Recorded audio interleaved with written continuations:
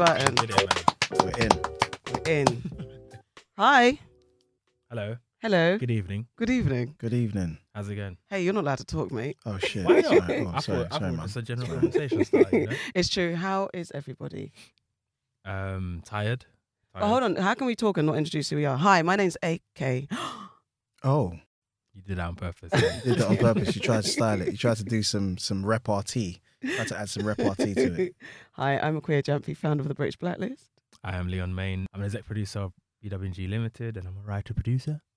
You're not a carpenter anymore. I'm a carpenter also, obviously, but you have to ease people in. Also, Yeah, I'm a it's producer. I'm a mother. I'm a woman of the world. I'm a carpenter. I am a philanthropist. I'm also a philanthropist and a carpentress. Leon is not a carpenter because he hasn't built as much as I have built in this I world. am Nobel Peace Prize winner 2025. Wow. You will Okay. see. We are also the co-founders of The Circle, which is, It is, or what can we say it's now? It started off as a roundtable series, yeah. and then it evolved into IG live chat, and now it's become a podcast where we speak to the biggest and best Black British talent In the whole wide world. in Britain. Oh, wow. Did you see, to our guest, you see how Leon just limited No, your because scope? he said the best British talent. Yeah, but in the whole wide world. Yeah, Because okay, British cool. talent can be anywhere. That's very true. That's right. I I didn't Watch take it my as bars. limiting. I took it as like rah. I just nodded like rah. I'm in a very sexy club. You know? You are. It's very, Right, very, it's an very sexy esteemed club. You know what I mean? Very much so. So our guest, who's here today, has stolen my name, my nickname. So I'm AK, but there's also another AK in the room. No, And well, go on. I was going to tell you who the real AK is.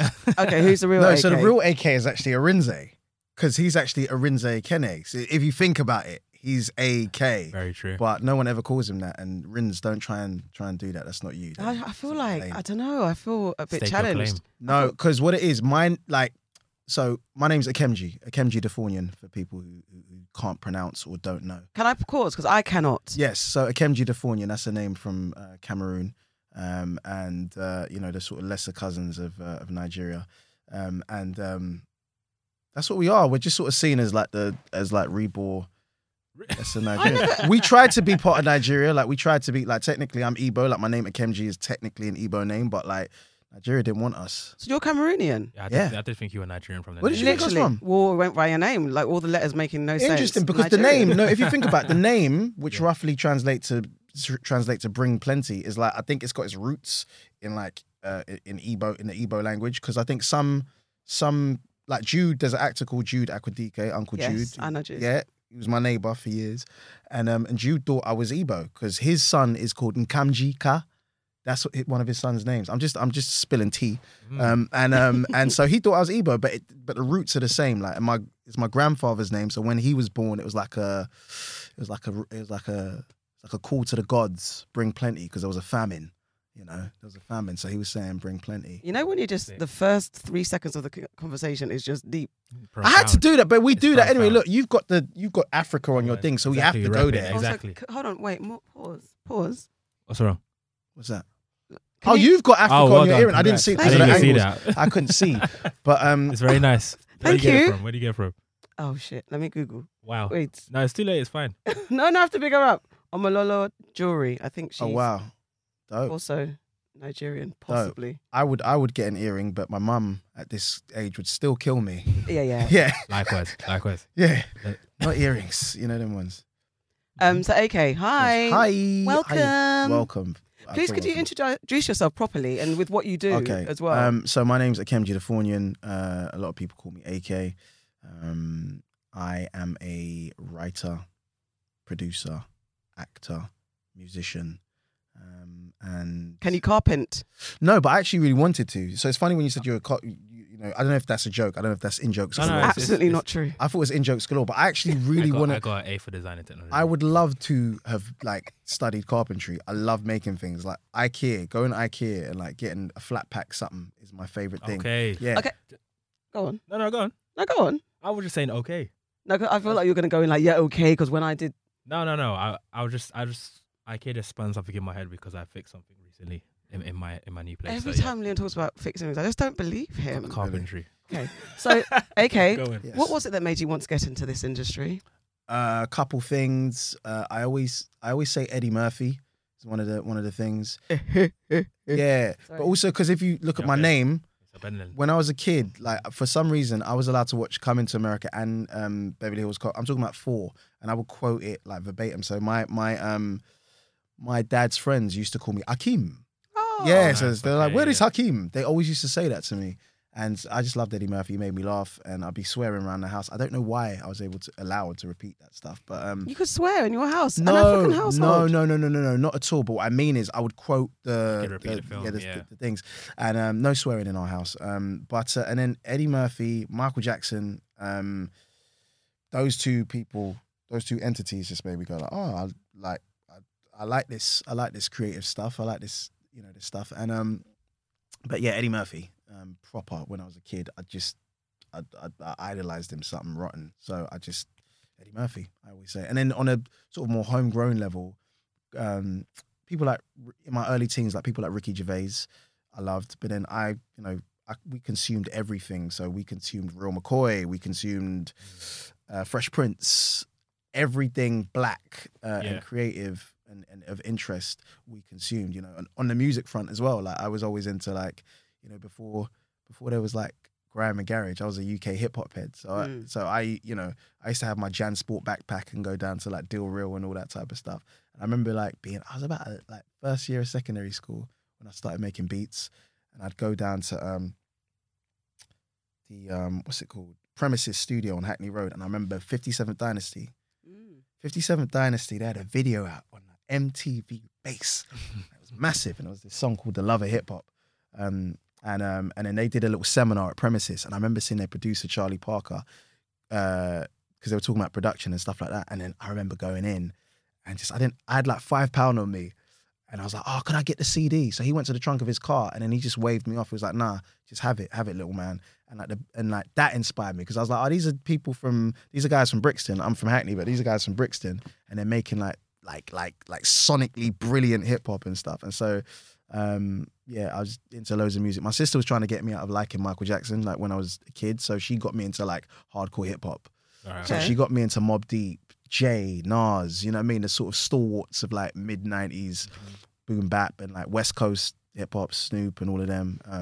So my influences were myriad. I like that. Nice word, I like that. Yes. So like, obviously, you are a Renaissance man. You've got acting, writing, producing credits, and your music. Which one? I want to put one on top of the other, but which one came first?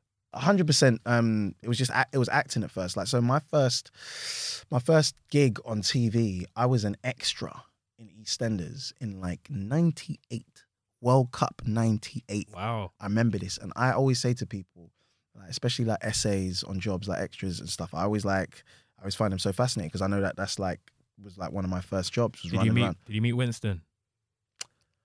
Winston wasn't around that day, Big Ron was. If you remember Big Ron, rest in peace. Big Ron, rest in peace. Big Ron, Big Ron was about, and this is when I think just before they changed the set, so they were going into using widescreen lenses and like not anamorphic lenses, but they were changing to like widescreen format and stuff. So do you remember Nigel with the curly top? Yeah. Grant's best friend, who he used to bully in primary school. I know my EastEnders. And that video shop, that fake Blockbusters that Nigel used to own, it was tiny. That's when I realized, this thing's an illusion. But back on point, I basically was the worst extra ever, because I would add lines. Oh, you were that guy. I was that dude, and so I was really chubby. And like I remember coming on set thinking like, right, this is my opportunity. They're gonna see me and sign me up. I'm gonna become Carol Jackson and Alan's like next kid. The director said to me like, you little fat kid, go pick up the ball here and then take it that way.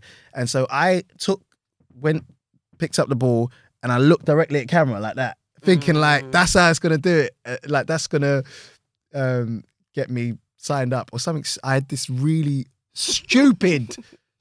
People don't do this. As a producer, I know that this is the most ridiculous thing you could do. Do not do this on any set. Do not look directly in the camera because you think you're going to get a job.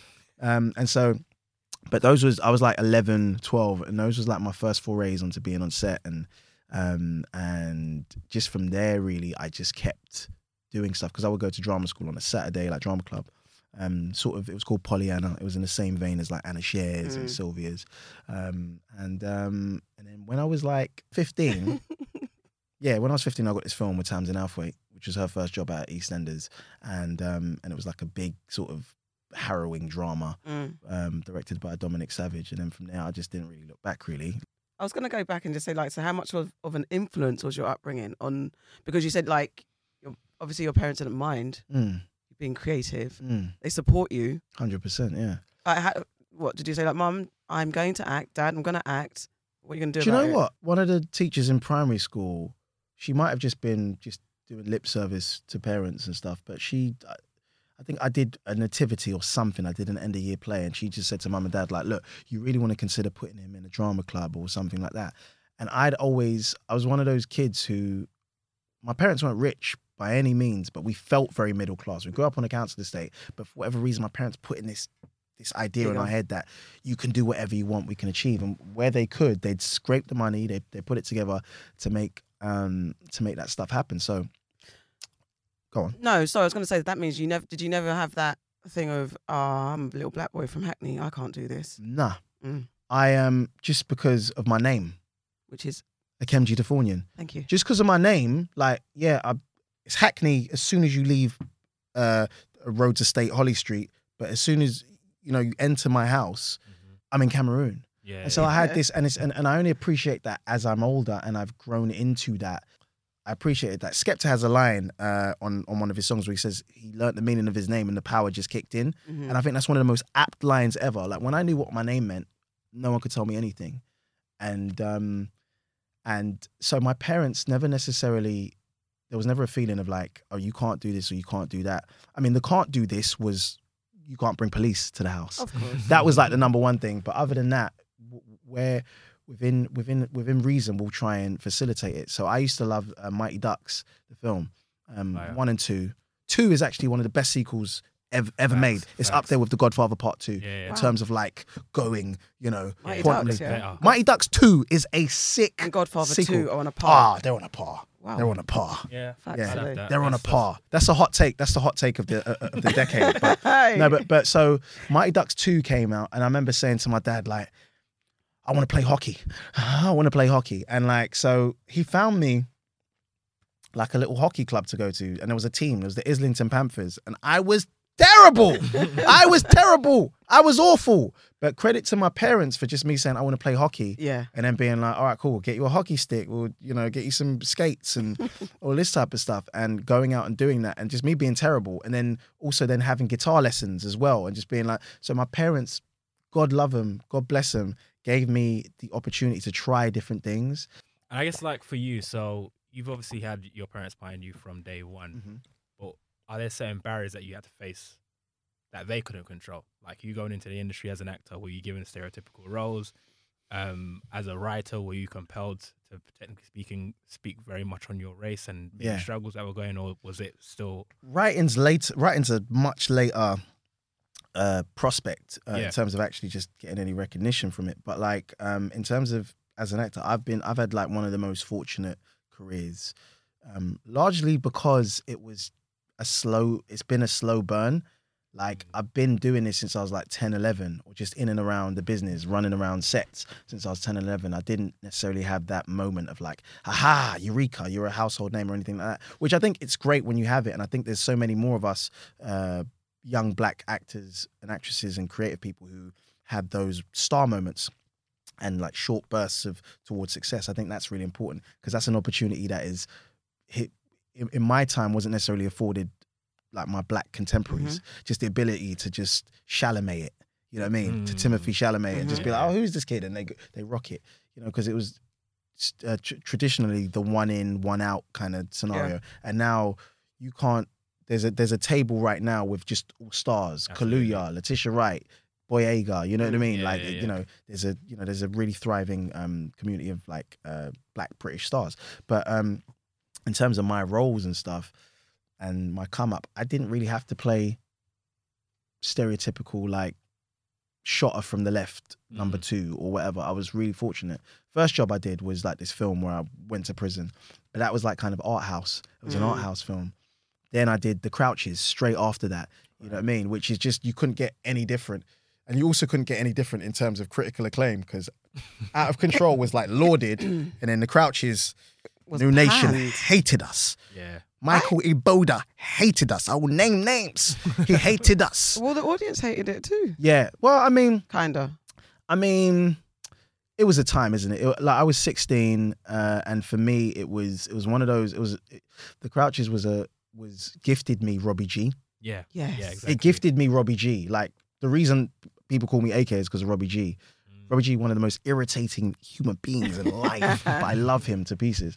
But he couldn't pronounce my name, so he was like, "You're AK." That's how that came about. I swear, he called me AK. Nah, he didn't give me my nickname AK. That's my homies. But I swear, when I met him, it was like, I swear he called me AK. I swear. Yeah, I'm gonna try and remember that. No, I had the benefit of just being able to do something as harrowing as Out of Control, which won like the BAFTAs in 2002. I think it like swept it. It won the Edinburgh Film Festival and stuff like that. And then The Crouches, which was like, for me, my cousins in America thought that The Crouches they thought I had a mansion at that point. My cousins were like, "Oh man, like, you balling, like, yo, you balling out of control, son." And I was like, no, I'm still living I'm in the same bedroom. We only did one series. Well, I only did one series, and people hated it. But to me, it was a great time. I was doing my GCSEs at the time, and I look back at The Crouches and go, like, we should have got more. Should have got the opportunity that other shows get to not necessarily have to represent the whole of blackdom. Yeah, this thing about, because I think that's what Leon was saying about, do you feel compelled to reference your race in the work that you do? Yeah. But also there is the weight of responsibility when you do partake in something that does reference race or is kind of racially skewed, that you've got to make sure you don't embarrass us. And I think I remember the backlash from The Crouches, and I was a bit like, what the is this? Because they were, and I think it was that whole thing of the family doing things that, it was black family doing white things that's what the audience felt. And this is this is really interesting, and it's a conversation for commissioning and for anyone who's making or providing the money and making the shows. Like, at the end of the day, you need a platform. You need platforms. Like, everyone wants an uplift. You want an uplift to the biggest platform. YouTube's brilliant. It's a great incubator of talent and new talent, and you don't need to ask anyone for anything. But at the end of the day, we all want an upstream. We want, whether it's cinema or the 5 main channels. 4. Oh wow! I'm joking. I ain't trying to throw 5 under the bus. No, but what I mean is, like, BBC is the BBC. It's an amazing institution, and like, to be on there is, great and all that stuff. But what I think with The Crouches at the time it came out, I think there'd been a dearth of black specific programming, just actual black people. I'm not talking about the word that begins with B and rhymes with lame. Yep. I'm just talking about black.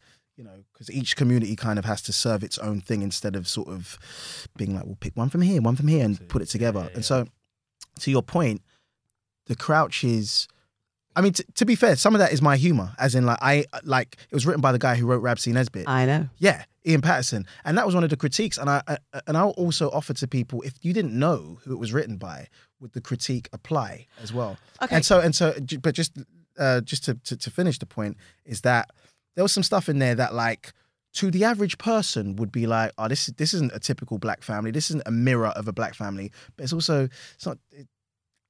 it wasn't necessarily aiming to be a documentary. It was aiming to be funny. And the question is something judged on its funny, or is it judged on its cultural accuracy? And sometimes, like, there was stuff in there that I look back on and go, like, I actually find that funny. But then there was stuff that, like, for instance, culturally, there was a whole thing about the daughter wouldn't shout back at the dad at the table.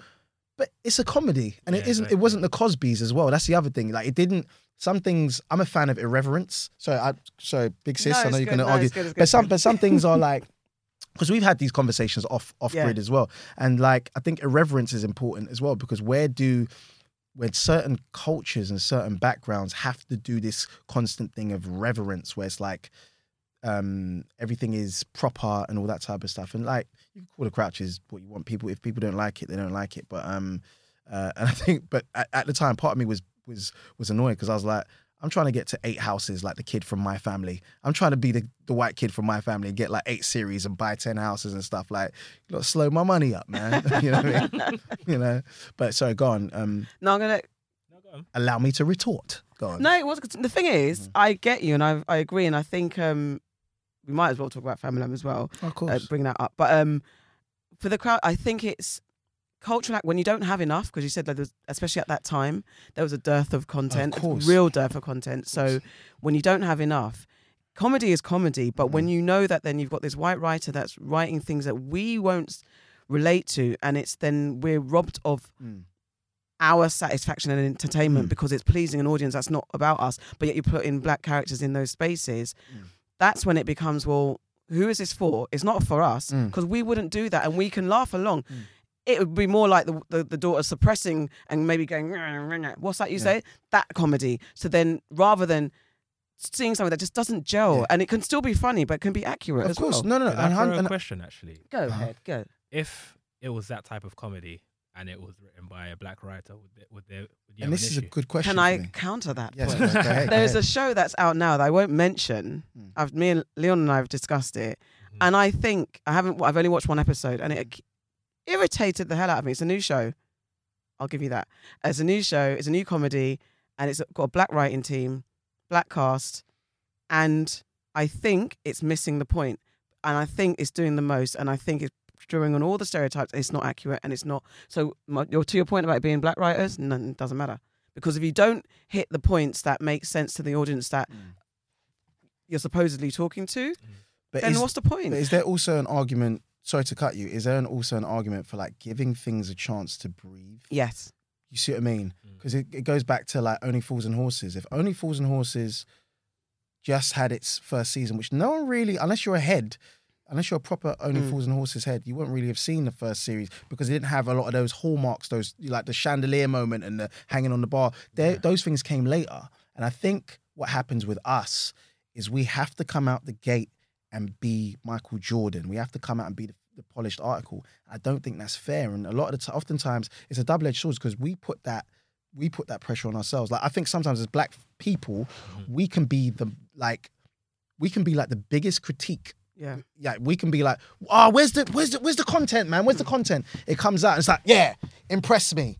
Yeah. And it's like, but it's also like, impress me because I too am a performer and I too can do it. And I think that's good. I think that's really important. I think it's great that people, because that challenge that people see, if they see what is not there, then they'll go create that. I think that's brilliant. But I do think there is an element of of us sometimes critiquing things without giving it just a little communal, just a communal bly to just, all right, cool, let me see you. I'm going to let you breathe.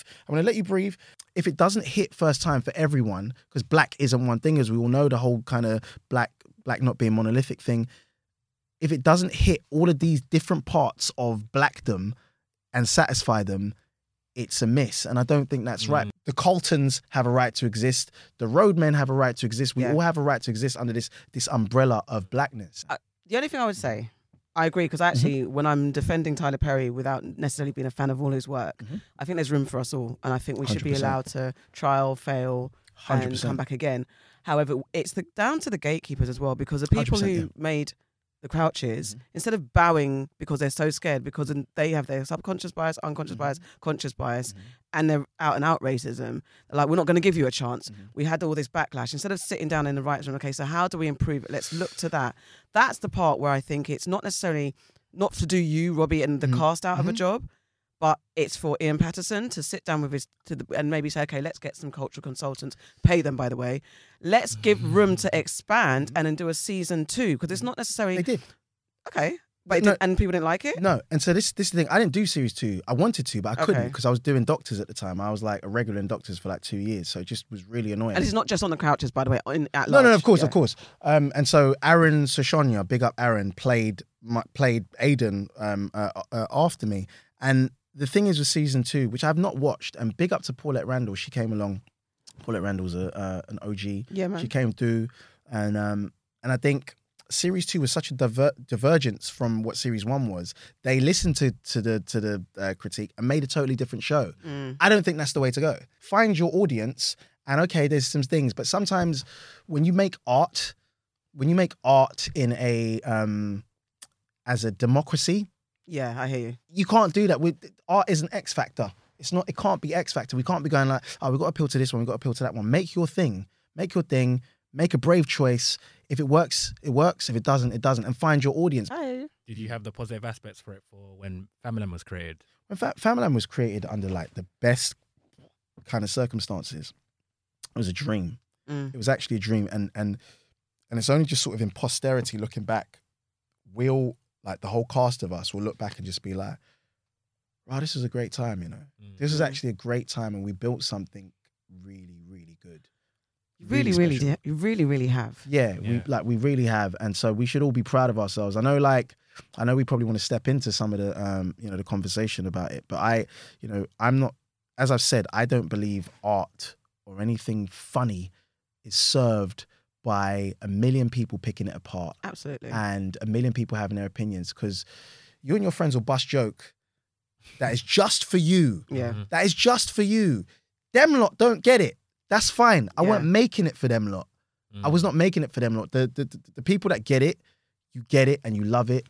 And you can't at every instance be like, oh man, I can't. I'm sorry, I don't want to offend you, but I've got to, you know what I mean? No, I get you. And I think that's because I'm biased. When it comes to Familam, I'm a Familam fan. Yeah. So my hypocrisy will come with like Crouches. It maybe is a little bit of the fact that I know it's a white guy who wrote it. I'm a lot more critical. Familam, I know there's black people in the room, and the humour I get, and it's relatable, and even the bits are a bit sticky still. It's still like, but I enjoy it because I get it. Yeah. And I feel like you lot have done due diligence to really pick up cultural accuracies, and this is what makes it funny. So, that's why I was so protective. When the backlash happened, I was like, what the going on? No, of course, because you was in dialogue with me, and I was love like, you for that.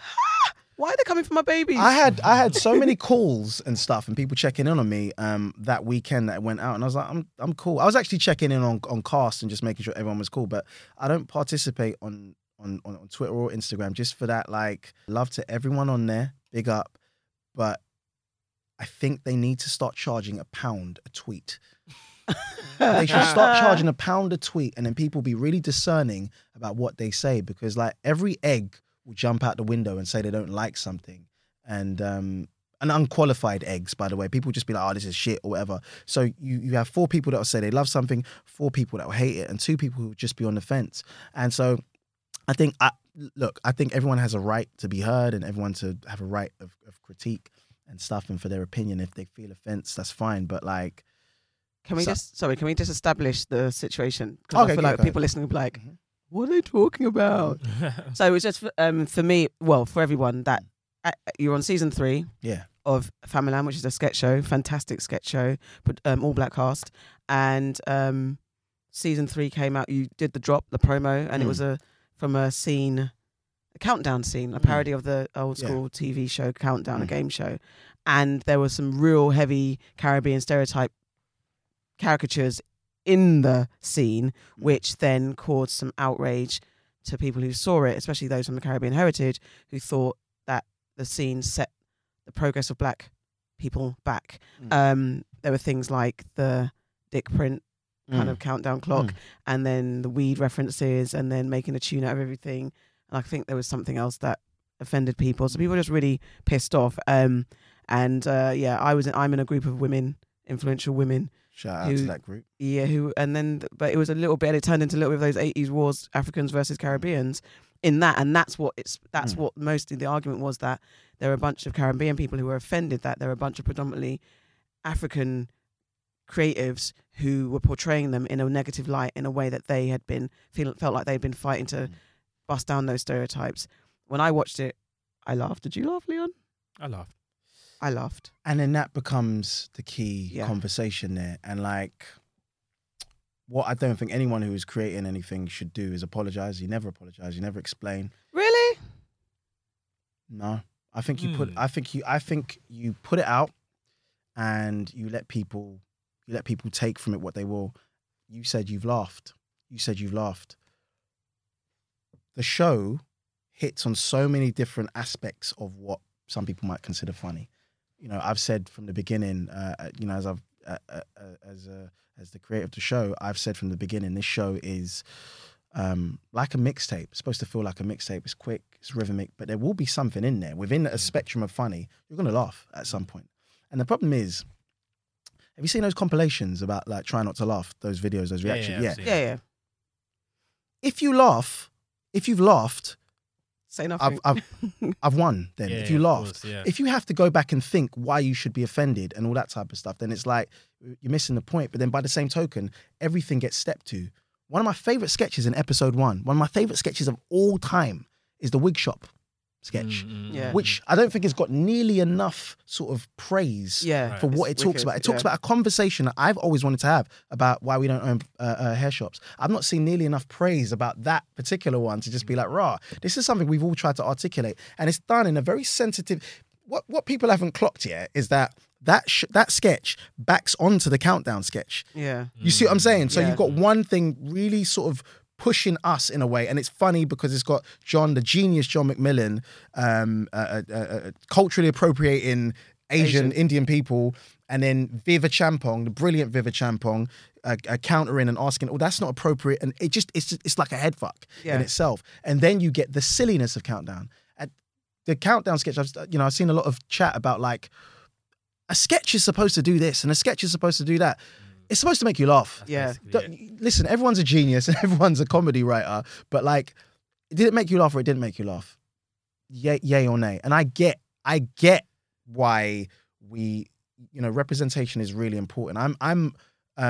There's some forms of comedy that like I might be offended by, but I defend its right to exist. And within a show like Famalam, where we go from doing something ridiculous, like the opening scene of episode 1, where we're doing a whole avocados narcos thing, to in episode 3, a whole song about premature ejaculation, to like Drillagram, to all these moments. And it's so funny that we went from the consternation and the sort of daggers about one particular sketch, which I knew that when the show was seen in full context, people would just be like, "Oh, actually, it's quite funny." Like Drillagram came out and did crazy. It's crazy. So it's just like, that's the point of it. Like, there's going to be something for everyone. You'll like something, you won't like something. I don't think our show's hit and miss. I say I've created a show that like I don't do that hit and miss thing about sketch shows. I think that's when people go to journalism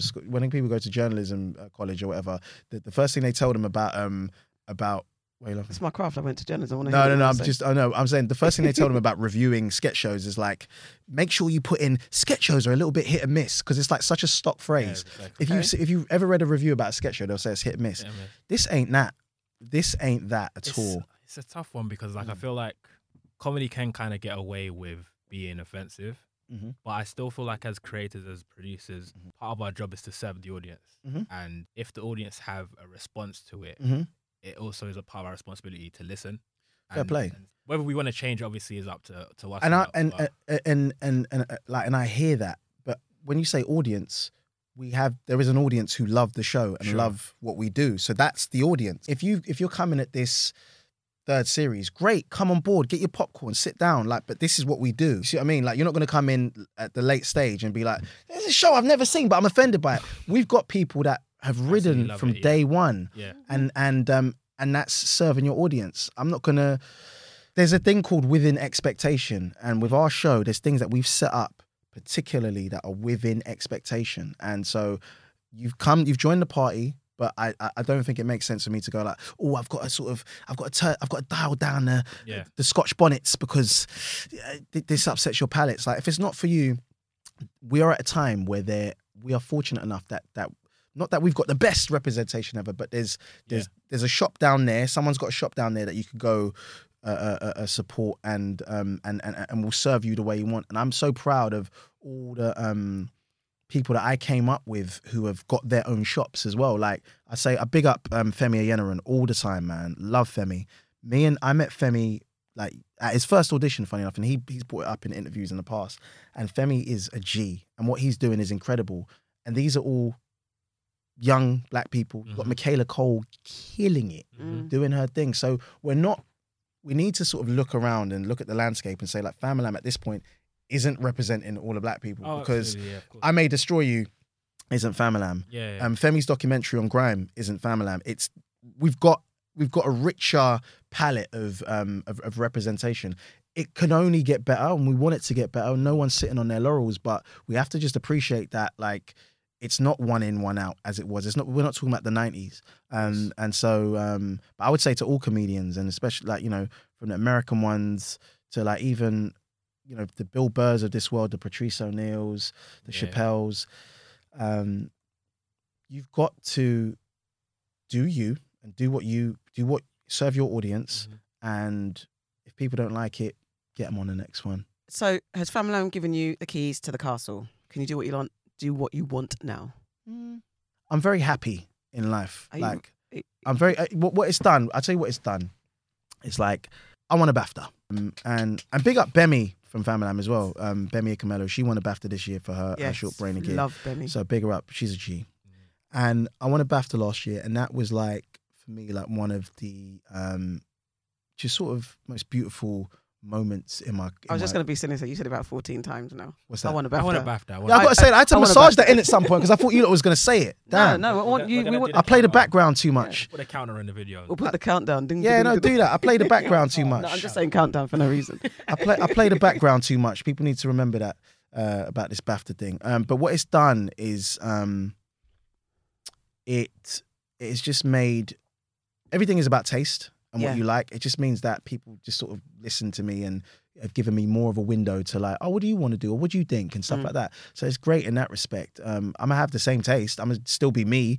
I'm going to still think what I think. Where is your BAFTA? Where is it? I keep it at home. I keep it in my study. My mum actually wanted it, to be fair. My mum was like, I got my mum, like, I framed a picture of it for her, of me, like, holding the award. And she's like, oh, what? I don't get the actual BAFTA. I was like, you get the certificate, Mum. I love you, girl, but yeah, it needs to stay here for inspiration. Do you polish your BAFTA? I should get some brass polish. You need brass polish, but I don't. I call it. It's called Baffy. That's the. Okay. Bemi named hers. What she called hers? Bob or something. I can't remember because she named hers. I can't. She told me because we're supposed to have, like, a BAFTA. The cousins are supposed to meet. They're going to meet. Like, Sheila Ateem has got an MBE. So, like, and she's got an Olivier. So we've been trying to arrange, like, a date, like a play date for all the cousins. So. You know what I mean? I feel that makes sense. Yeah. But I think it's the last 3-4 years of my career have been brilliant in that respect. And Keys to the Castle, I don't know about that. I just want to keep making good things and also just helping people come up. I think that's been a sort of hallmark of the last 4 years of my career, is, like, where there's an opportunity and where someone is dope, I'll always be like, yo, come through. Like Tom Mucci, I thought, Tom is hilariously funny and talented. So, like, for real, for me, it was just like, yo, come through. And I put him in the show.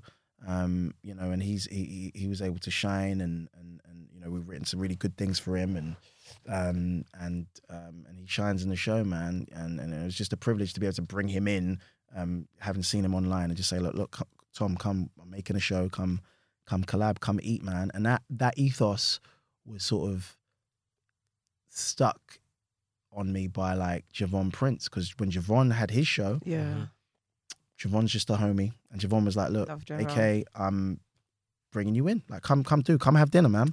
And Javon's my boy, so for him to do, he didn't need to do that, but he did.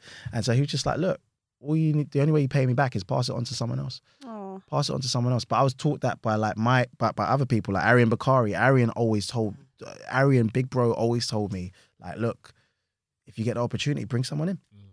Robbie taught me that, bring someone in. And so, same as Dane Baptiste. Dane Baptiste brought me into his house, his, Sonny D. That's how I met Bemi and David Ajao, and all these other talented people like Sasha Frost. And Dane was just like, look, come eat. And then you pass it on. So, like, the last 4 years of my career has been just it's just been service, actually. Because you might see me in a couple scenes in Famalam, but I play the background, man. I'll do the music. It's like, look, you guys, I'll do the music, I'll write the theme tune, sing the theme tune. But it's like, you guys shine, man, and I'm so proud of the cast of Famalam, because everyone's just gone off and just doing their thing. Got a bad boy Done cast. their Yeah, things. for sure. Phenomenal. Best cast on telly. Yeah, Best cast on TV. I'll let you have that. I'll let you have Yeah. that. So who brought you in on Shrill?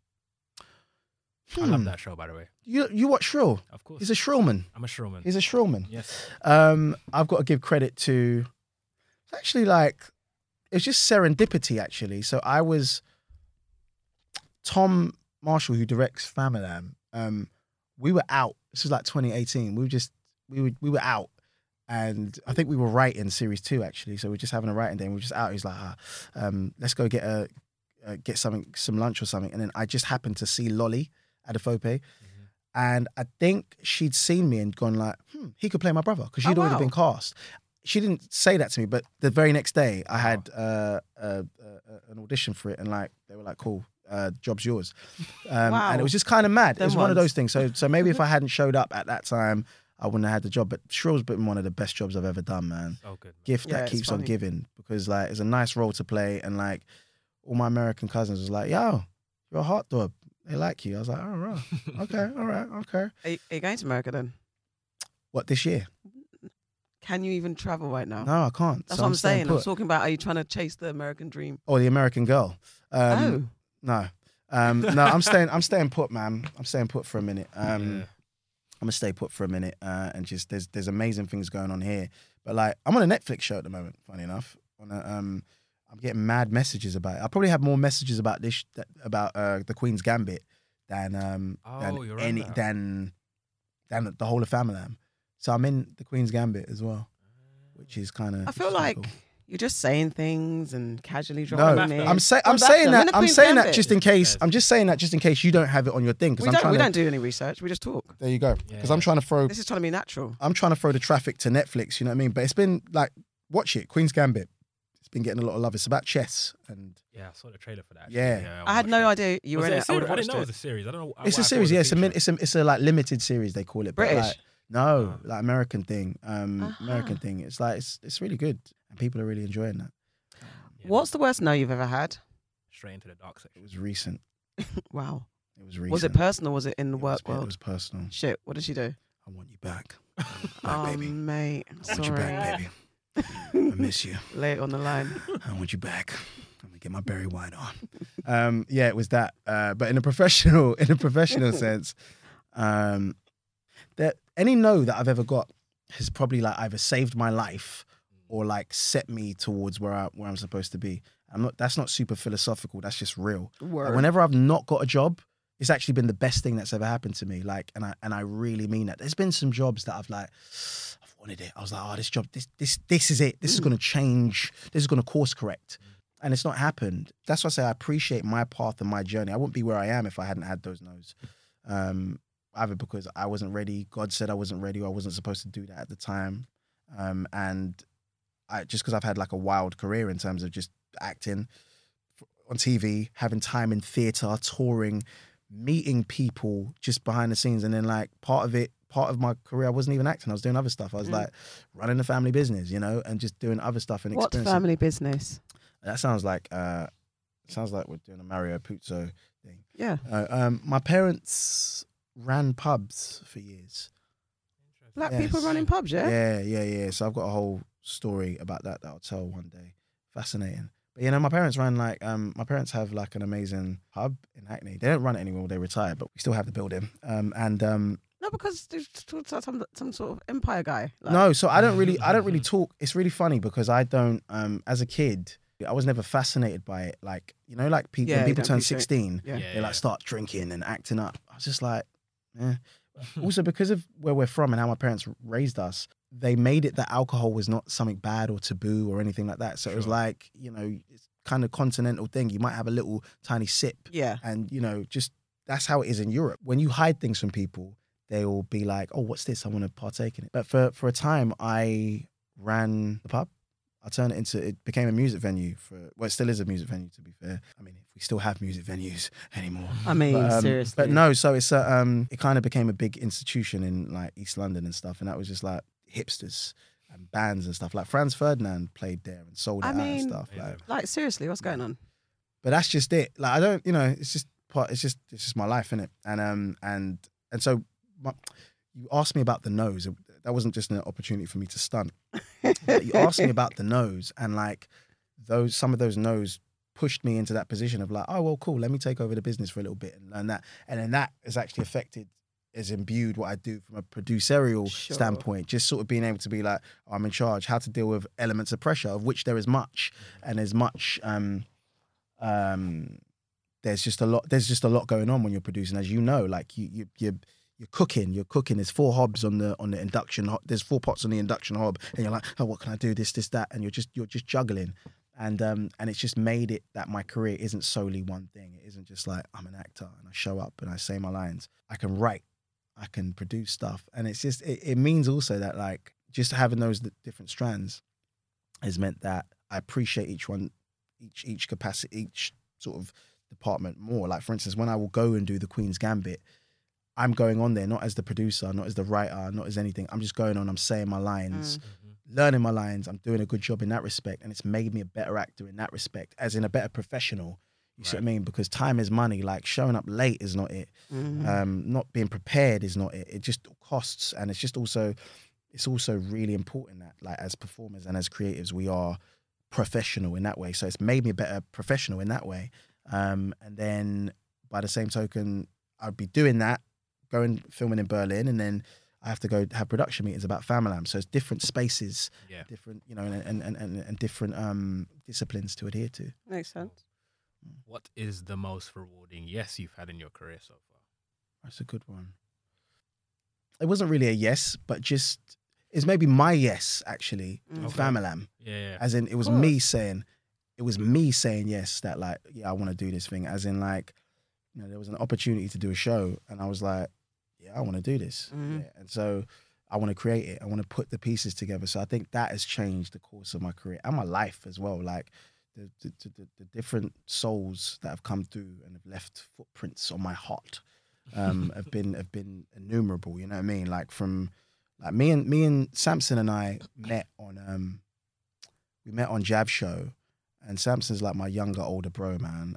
And so we were, you know, the last 3-4 years we've done so many things together. But then I also via Jav Show and via Famalam, I was able to, and Sunny D was able to work with Bemi, and just to see her career just where it is. She's won a BAFTA. She's doing all these amazing things, and it just makes me so proud. John McMillan, who I met years ago with Ashley Waters. Ashley was doing a play, and me and Ashley were all tight, and like I came to see the play, and then Ashley, because me and Ashley make music together and stuff, and we have for years. And John McMillan is a hip hop head, and so John would be like, hey man, yeah, I heard Ashley paid me some of your music. And so Ashley was sort of like, are you lot of music geeks? You should talk. And I didn't realize how much of a geek John is about music. Me and John like go at it like Jedi Masters about like hip hop, like really sort of geeky hip hop. Like John will ring me at like 2 a.m. with some hip hop stuff. And so on set of Famalam, it's like Samson or Tom will just be like, you guys shut up, stop talking about obscure hip hop. So someone like John, who I've actually got to spend more time with, because of Famalam, Roxy Sternberg, who was in, you know, series 1 and 2, Daniel Vitalis, Tom Mucci, you know, and Famalam has been one of the more rewarding experiences of my life, like creatively. Like it's just been dope. I can imagine. Give us a project that you wish you made. We got to wrap up to go to the next bit soon. Okay. A project that you wish that you made that's been on, and you're like, rah, man, should have been some AK on that. Random Acts of Flyness. Okay. Random Acts of Flyness. Hard. Yeah. Hard. Very dope. Hard. Very dope. Yeah. Did they have I only saw season 1. Do they have a new season? I think there is a second season. I don't know about that, but I know it's on Sky right now. Oh, is it really? When they allowed us some black stuff. Oh, really? Black History Month. When they saw us. Yes. When they saw us. Facts. That it would be like something like that, Flight of the Conchords or The Office. But Random Acts of Flyness, when I first saw that, I was like, oh, they've done it, haven't they? They've done it. Yeah. They've done that thing. They kept it real chocolatey. Yeah. Really chocolate. Like 85% chocolate. Basically. Yeah. You know what I mean? It was dope, man. Yeah. I know there's people out there thinking, Family Man, I could have done that. So I know everyone thinks, but we all think that, and we're supposed to think that. not in a way of like, oh, I could do it better. I'm just saying that kind of, oh man, wish I'd done it. Yeah. Oh yeah. No. But so you should. And if any of us can inspire that person, that little kid, like I'm here. I don't really do like interviews and stuff like that, but like for me to no, for real, like I'm the Phantom. But just I think it's really important to put a face to things sometimes, and for like if there's a younger version of me to know that look, I'm the conduit, so you know that you can get to inside the TV or onto the thing, and I grew up in an area like yours. You know what I mean? Sure. Yeah. Yep. What are you watching? What is AK watching right now? I'm watching. I see what you did there. I was We could have been asking a Rinze. What up, good. Rins? Rins FM. What up? That's good, isn't it? What am I watching? I'm actually. All right, can you lot stop? Thank you. These in jokes galore. I'm actually watching a lot of old, like just Breaking Bad. Okay. I'm just going back and just watching that just for fun. I always randomly just watch like stuff like Sopranos. I just throw a random season on just to be like, just to watch Paulie talking poo. But Breaking Bad I've been watching again. And just some old films. Like I recently watched The Godfather 1 and 2 back to back, like my favorite sort of suite of films. So watch those, which was nice. It was nice to sort of just watch that.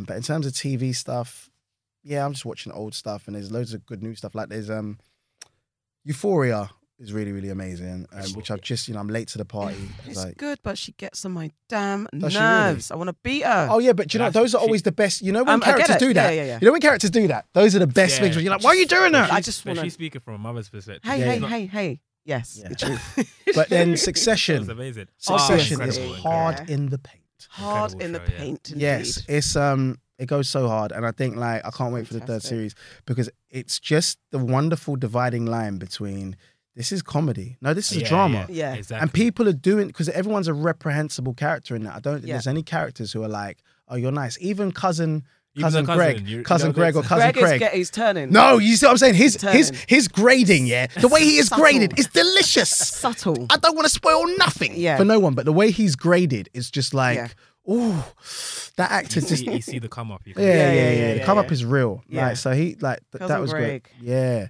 and that was great. And so there's a lot of things that was watched during lockdown. Things that I liked the conversations that they created. Like I really enjoyed I May Destroy You. Yeah. Yes. I really enjoyed it. I think that was a watershed moment, and we don't really get those anymore. Yeah. That was like a transatlantic watershed moment. Yeah. So like anyone trying to make TV or anything creative to stir up those kind of conversations and sustain them over 6 weeks, where we're literally, people are having hour-long conversations, breaking things down to the atomic structure, you know what I mean? And why was this and why was that, and having debates, and it not just being about the show, but about the conversations around the show. Yeah, of course. You know what I mean? And generational conversations as well, because there's some things in that I'm like, oh, that's a slightly different generation, or like some of the behavior in that is like, oh, that's a generational thing. And so it was a good sort of, it was a watershed moment, man. So that was dope. So AKEMNJI, right? Somebody is gonna use your picture on their Instagram page, right? And they're gonna have a defining quote from you on that page. What would that quote be? What's your drop of knowledge? You know, Your gem for somebody. Gandhi, AKEMNJI. Last name, like, something. A slogan, something that you live by. It could be something funny. It could be something potent. Potent, you know. That's what she said, I think. It'd either be like, leave your place nicer than you found it. Ew. That sounds like something I tell my damn child. Leave your place nicer than you found it. Okay. That's not even mine. Shout out to Alexis Rodney. I stole that from him. But that's, I love that's Alexis. leave your place nicer than you found it, or just like my life could be summed up as like blessings and salad dressings. That's what I always say. Yeah. Bars, maybe. Why did you laugh so hard? I found it funny. See, but this is what I'm saying about Hubie, It was just a dumb little joke, and he got it. It was there you go. funny. Yeah? I feel like I missed something there. Blessings and salad dressings. I don't know. That's too. Yeah, I would go with the first one. Leave your place nicer than you found it, which is real. It's like, don't come somewhere, mash it up, and then bounce. Like, leave it nicer than you found it. I think that should just be the name of our episodes, like everybody's quote. Okay, that's a planning decision made live on air. It's done. Okay. Thanks. No problem. Thank you. Thank you. Thank you. Thank you.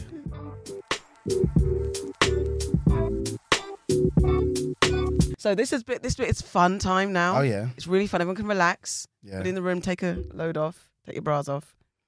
Quiz time. Name this TV show movie. Mm-hmm. AK, look more excited for. Oh, I thought it was gonna. Are you gonna put some music in post? Is there gonna be that's literally it. Okay, cool. Yeah. No, go on. Is that the thing? Yeah. That's the intro. TV show movie. Yeah, it's a game title. It's a game title. The TV show movie is a game title. Yeah, name this TV show. No, but I'm saying that. Yeah. Okay, work with me. No, he thinks you're already testing him. He's like, what's the... Oh, no. Oh, I thought that was the thing. I was like, No. what is doing? The Jacksons an American Dream? Where's this? No, Where's this? No. Is this Knight Rider? Where's this?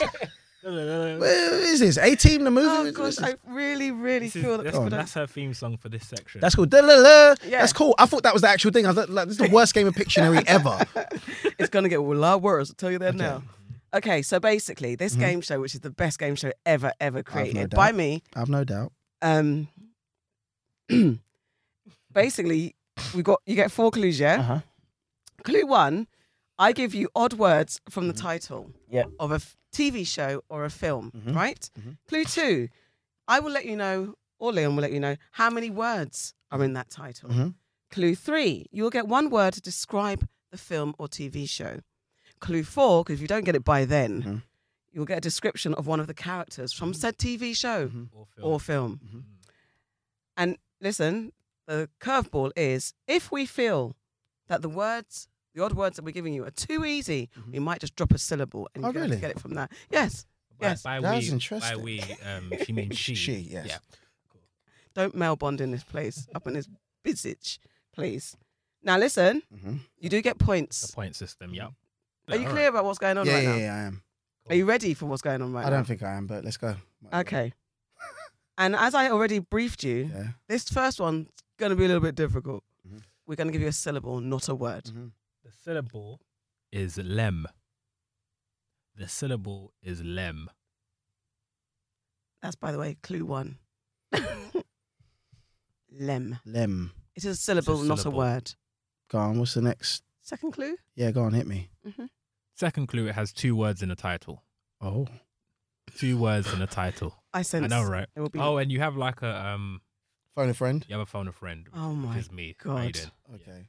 And this is the part that really stresses me out. I don't see how my Because you can see it, but starting with lem is a bit... No, there's no criticism. No. I want a third. Give me the... Yeah, of course you do. Go on. So give us the word that describes the thing. Gangsters. Lem, 2 words in the title. Gangsters. As the clue about the tin.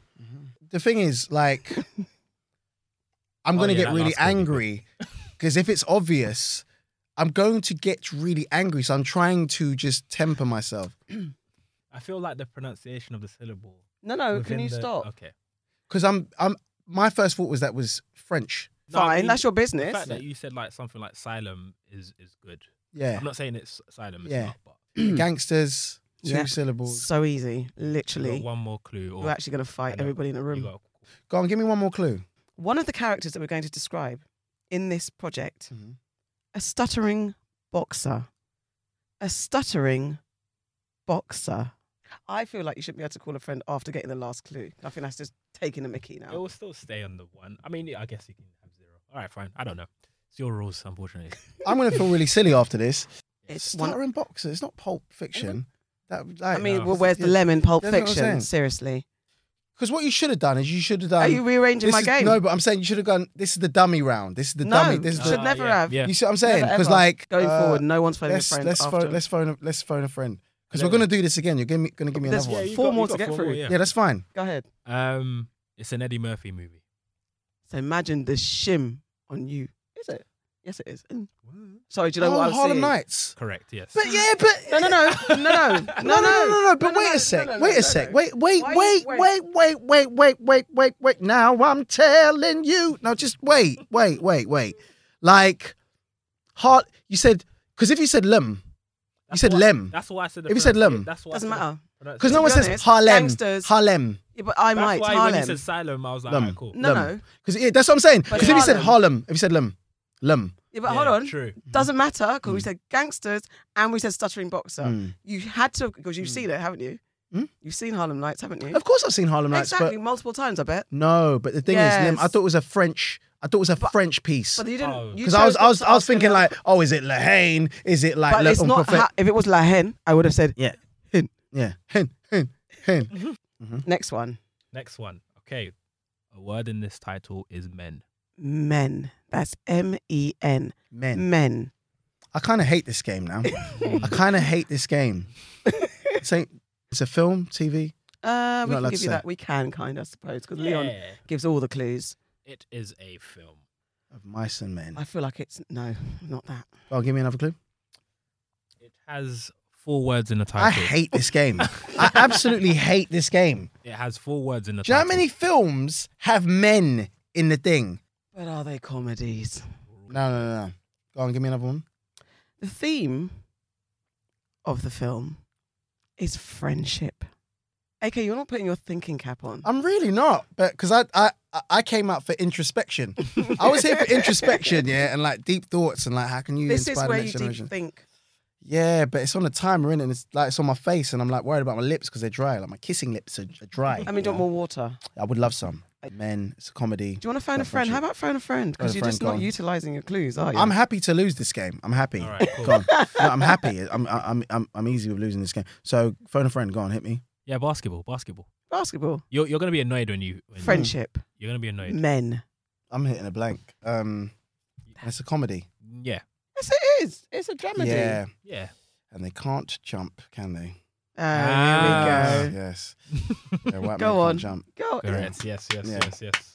All right. So project number 3. I didn't think of this, by the way.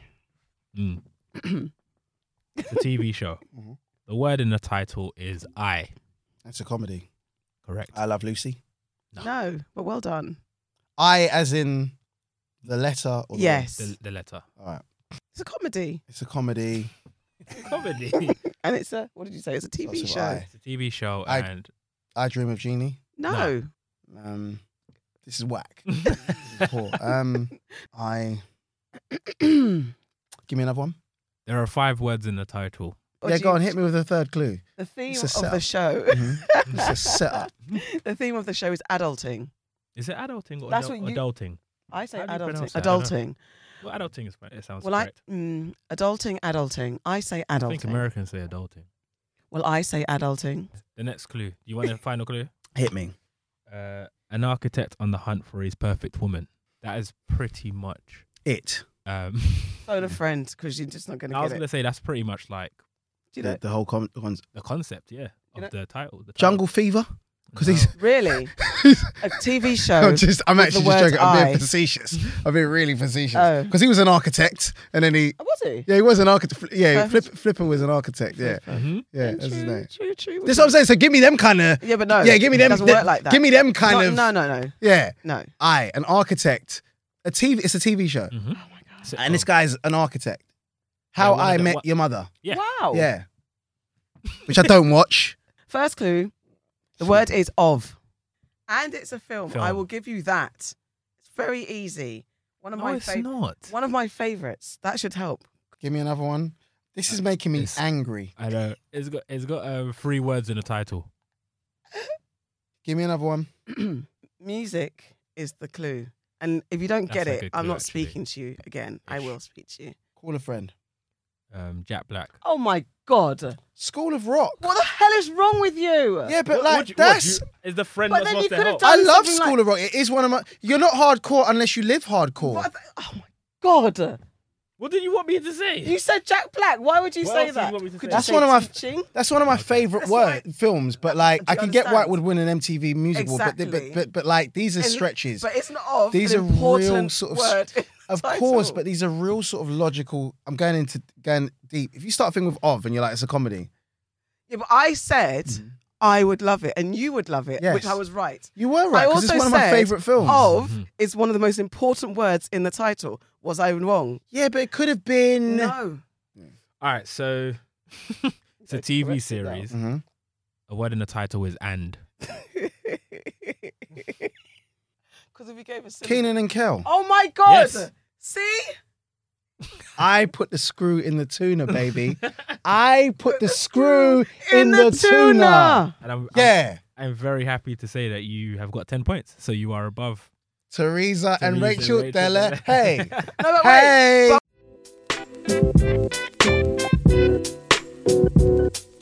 Okay, so this part of the game, this part of the show, we like get guys to. It's called the process, by the way. It's called the process.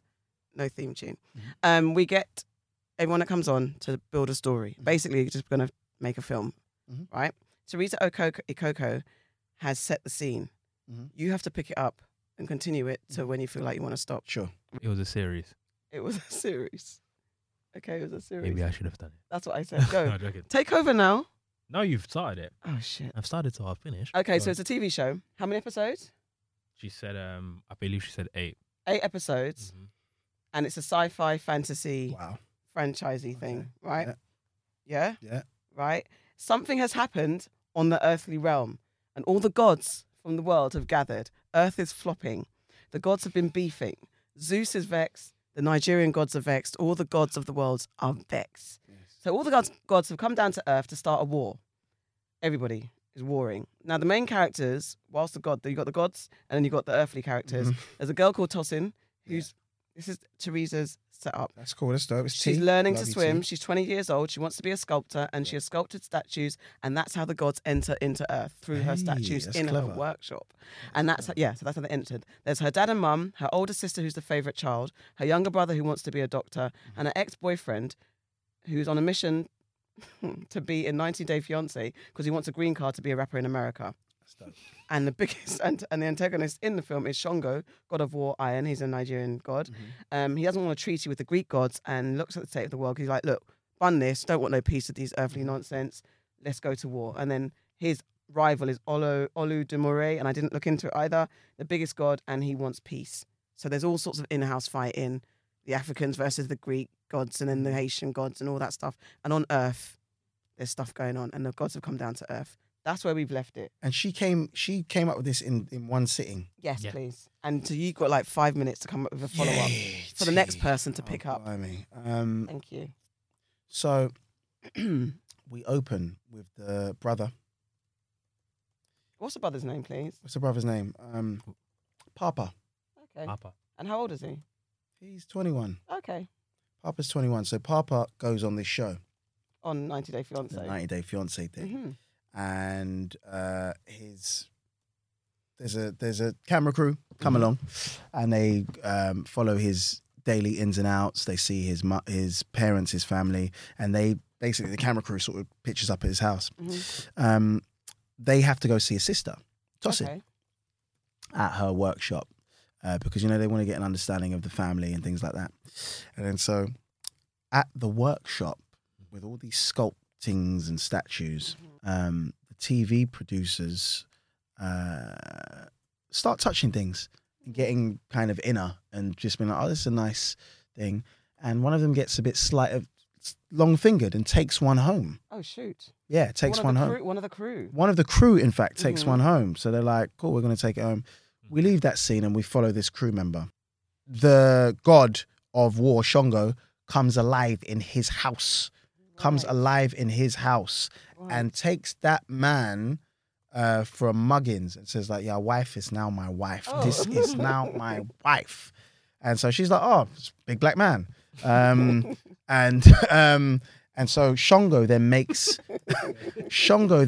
that crew member's it's actually the producer of the show, actually. Okay, That's what it is, producer. the producer of the show. Shango makes that house the base of his operations. Oh. And she is his producer's wife is now his concubine. Oh, wow. And so he is away from the workshop. And How is he visualized? Is he still he can't still be in a statue. no, so the way he is able to manifest is that he needs to be taken out of that workshop and into somewhere else. Then he's actually manifest as a man. Yeah. Okay. And that's the way it happens. He needs to be taken off of that thing. And it's usually using the foibles of human beings, like the fact that this guy was a thief and took it away. It was an impure act. So then that allowed that allowed him to be seized and taken off. So he's made this producer's place his base of operations. And then Shongo starts going into work with that man for the 90 Day Fiance. So then so he's a producer. So he starts he then becomes like head of the production company. Shongo. Yeah, Shongo becomes head of the production company. And Shongo becomes head of the production company, and then he starts changing the 90 Day Fiance show, like inadvertently. So that's happening. That's strand A. Oh wow. Okay, strand A. Strand A, and then let's leave it there. And Let's leave it there. I've set them up with a nice little. Shongo's gone in. He's taken over the job. He's made producers changes. He's made some changes. He's done a bit of mischief. Yeah, he's done a bit of mischief. We'll leave it there. Quit while we're behind. Yeah, let's do that. Yeah. AK, I love you so much. Thank you, man. Thank you both, man. It's been it's been entertaining. I mean, that game stressed me out. I apologize on behalf of everybody. Stressed me out, man. Get off my laptop. What's next for you, actually? Quick. Just a lot of writing. There's a lot of writing and new projects. That sounds like that cop out when people like, don't have stuff going on. Does. And they're like, yeah, I've got loads of things up the sleeve. Loads of projects happening. Loads of cool projects. Loads of things in the pipeline. No, there's things happening, but I'm just one of them people who, unless it's like with babies and stuff, innit? You don't say until you're showing. Yeah. Oh yeah, I mean, for real. Yeah, so there's some. It's been the best year of my life, for real. Like in terms of just being able to just sit back, create, and do things like that. So there's a lot of cool things happening. Cool. And where can we find you? Or we probably can't. You're not on socials, are you? No, I don't partake. I've got Instagram, but it's just literally so no one can steal my name. Fair. It's just AKEMNJI. So if you want to add me on that, do so. Spell it. AKEMNJI. Okay. Yeah. Thanks, guys. Thank you, AK. Thank you so much. Thank you, man. Thank you.